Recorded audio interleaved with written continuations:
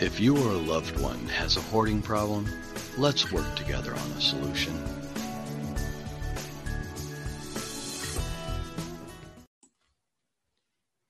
Thank you for stopping by the Hoarding Solution podcast and checking out Tuesdays with Tammi. And today I want to talk about a concept that has haunted me for a long time around hoarding issues. And it is the fact that people often don't believe us as the adult kids of parents that hoard when we try to share what's actually going on in the residence or the household. And I often find that there's a perception that hoarding is cute or some kind of eclectic behavior that we can just kind of accept because the person is nice and kind and does lots of things for other people in the community. And while I don't think we have the right necessarily to stomp all over everyone's way of living, I do believe we also need to look at it from the other angle and recognize that some people aren't living in good conditions and they are not actually living, in my opinion. It's more like surviving in the stuff and in the clutter. And so I ask people to believe us when we tell you about hoarding. And oftentimes people don't seem to recognize that it's as severe of a problem as it actually is. And if you are a person that has never encountered hoarding and can barely fathom what that looks like, I can understand why it is a challenge to wrap your head around it, which is why it's so valuable to listen to someone who has seen it, who has lived it, who has smelled it, who deals with it right now with our hoarding parents. And I've always kind of kept a conservative estimate, but I have this realization today that the estimate in the USA alone is that approximately 19 million, I'm going to say that again, 19 million people in the USA alone struggle with the hoarding issue. It's often thought that hoarding is underreported as well, because a lot of people don't self-report this issue. There's shame, guilt, mental health trauma. There's so much wrapped up in it that hoarding is way more than stuff. So if 19 million people have a hoarding issue, and they impact just one other person, we're talking 38,000, sorry, let me rephrase that, 38 million people impacted by hoarding somehow. And we all know that if someone hoards, they're impacting more than one person, although they may not recognize it. So it is necessary for us to look at this in a broader way, so macro and micro, and look at this from all angles. And I believe that that is what part of the purpose is for this podcast, and the purpose of Homes Are for Living, the purpose of the Hoarding Solution, the purpose of this podcast is to expose some of these issues in a real way. So if I am the adult kid and I come and have a conversation with a medical provider, a mental health provider, a social worker, a church situation where they're concerned, and you ask me what's happening, or as I've experienced, you tell me that I'm the only one that can fix it, but then you don't listen to what the problem is, then I don't see how that is solving the issue. And I'm here to tell you that hoarding looks like bottles and stuff and takeout things stacked on a stove, on the burners, around the burners, all the way from the burner up to the light in the fan. That is what hoarding looks like. Hoarding is a sink full of dirty dishes, rancid water, bottles knocking over, plastic silverware that you can't possibly redeem. It's also a kitchen you cannot use because the counters are covered with stuff. Literally covered with stuff. There is no room for a plate. There is no room for a bowl. You cannot cook. You cannot wash dishes. And therefore, that leads to a lack of nutrition for a lot of folks in hoarding situations. If you look at the fridge, it's probably packed full of expired items. There's usually a distinct odor of rotten things that have not been taken care of. The person that hoards will get new products, and there is no room in their fridge. So it goes in a cooler with an ice block on the porch. The smell. If you are walking into a hoarded space that has squalor and rotten food and old packages and anything to do with food that has not been disposed of, there is a smell. If there's pets in that space, there is a smell. If there's rodents, there is a smell. There is a distinct and specific odor in hoarding situations. In many conversations I've had, people ask me if I watch the shows. I've watched a few. I can relate to the trauma, drama, pain, anger, angst. All of that is very true and accurate. But part of the reason I don't watch it is because I can smell it. And I've been around it as a kid. I've been around it as an adult in my family, and I've been around it with clients. And it's not always as severe as you might think, but there is definitely an odor.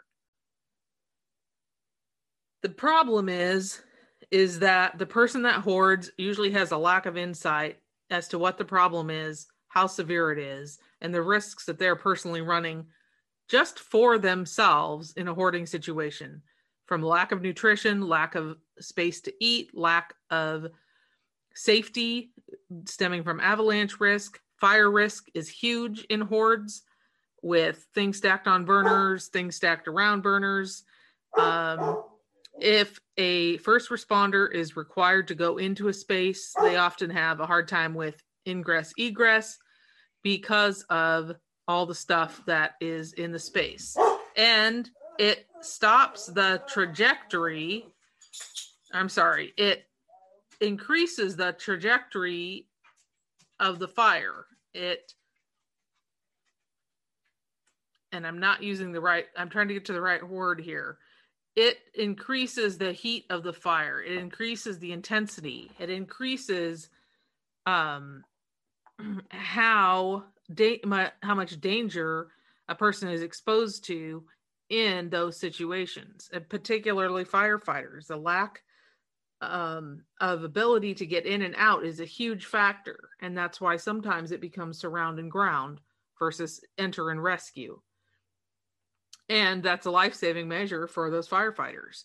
So there are a lot of people that are impacted by hoarding. And I'm going to go on to say hoarding also looks like a bed covered with stuff, nowhere for a person to sleep, or a little tiny space for the person to sleep once they move a bunch of stuff off the bed.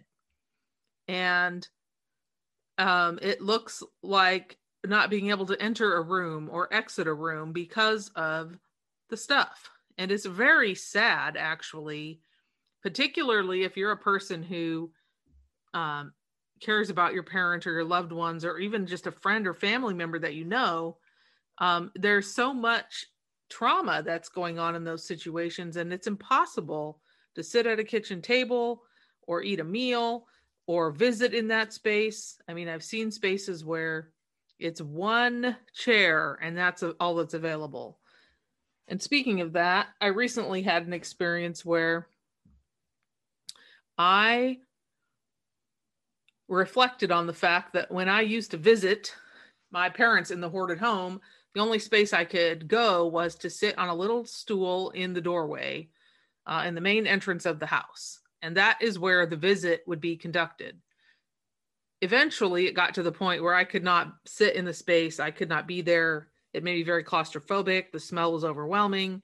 And I eventually transitioned to I'll only visit at a restaurant or a friend's house, or eventually in my camper that I placed there, so that I would have somewhere to stay and we would have somewhere actually clean to visit. That did not happen till my father actually no longer lived in the hoard. He moved to a nursing home, which was a blessing. But the very fact that if you are an adult kid of parents that hoard, and my hashtag for that is AKOPTH, and if you are in a position where you are trying to explain what's going on, what's happening, and the person you're talking with really doesn't understand what hoarding is or what it looks like, it's a very daunting task to try to explain why you're concerned and what the issues actually are. And so if you are a professional who has never seen hoarding, haven't studied it, have never seen a picture, have never talked about it, then I invite you to get more familiar with it before you offer advice, recommendations, or judgment. And I have had people tell me that I'm the only one who could fix the problem, which is inaccurate. Many of us who have parents that hoard are not qualified to deal with mental health issues. And it is a travesty to load that on someone who more than likely left home to get away from hoarding situations. And I think it's time that people start asking more questions of us versus telling us what it is we ought to do, because a lot of people have not experienced it and don't know. So anyhow, if you're trying to figure out things and trying to resolve a hoarding issue, or if you're just trying to figure out who to talk to and not pull a hair out of your head, then I invite you to join us in the Hoarding Solution community, which is on Facebook. You can find us at the Hoarding Solution, also on Facebook and Instagram. And feel free to call and leave a message or give us some feedback on the podcast. Let us know topics or issues you'd like to hear more about. And just know that Tuesdays with Tammi is really about saying it like it is and calling it out and sharing some of my experiences, because there are just way too many of us struggling with this, and we need a voice and we need solutions. And that's why the Hoarding Solution came about. So thanks for stopping by, and I hope you have a great day, and I'll talk with you again soon.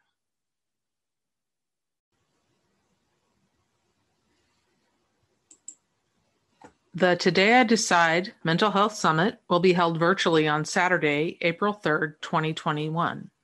This summit is designed to provide hope and to show others that they are not alone in overcoming mental health challenges. Mental health issues plague many people in our world, and we may not always know that until it is too late.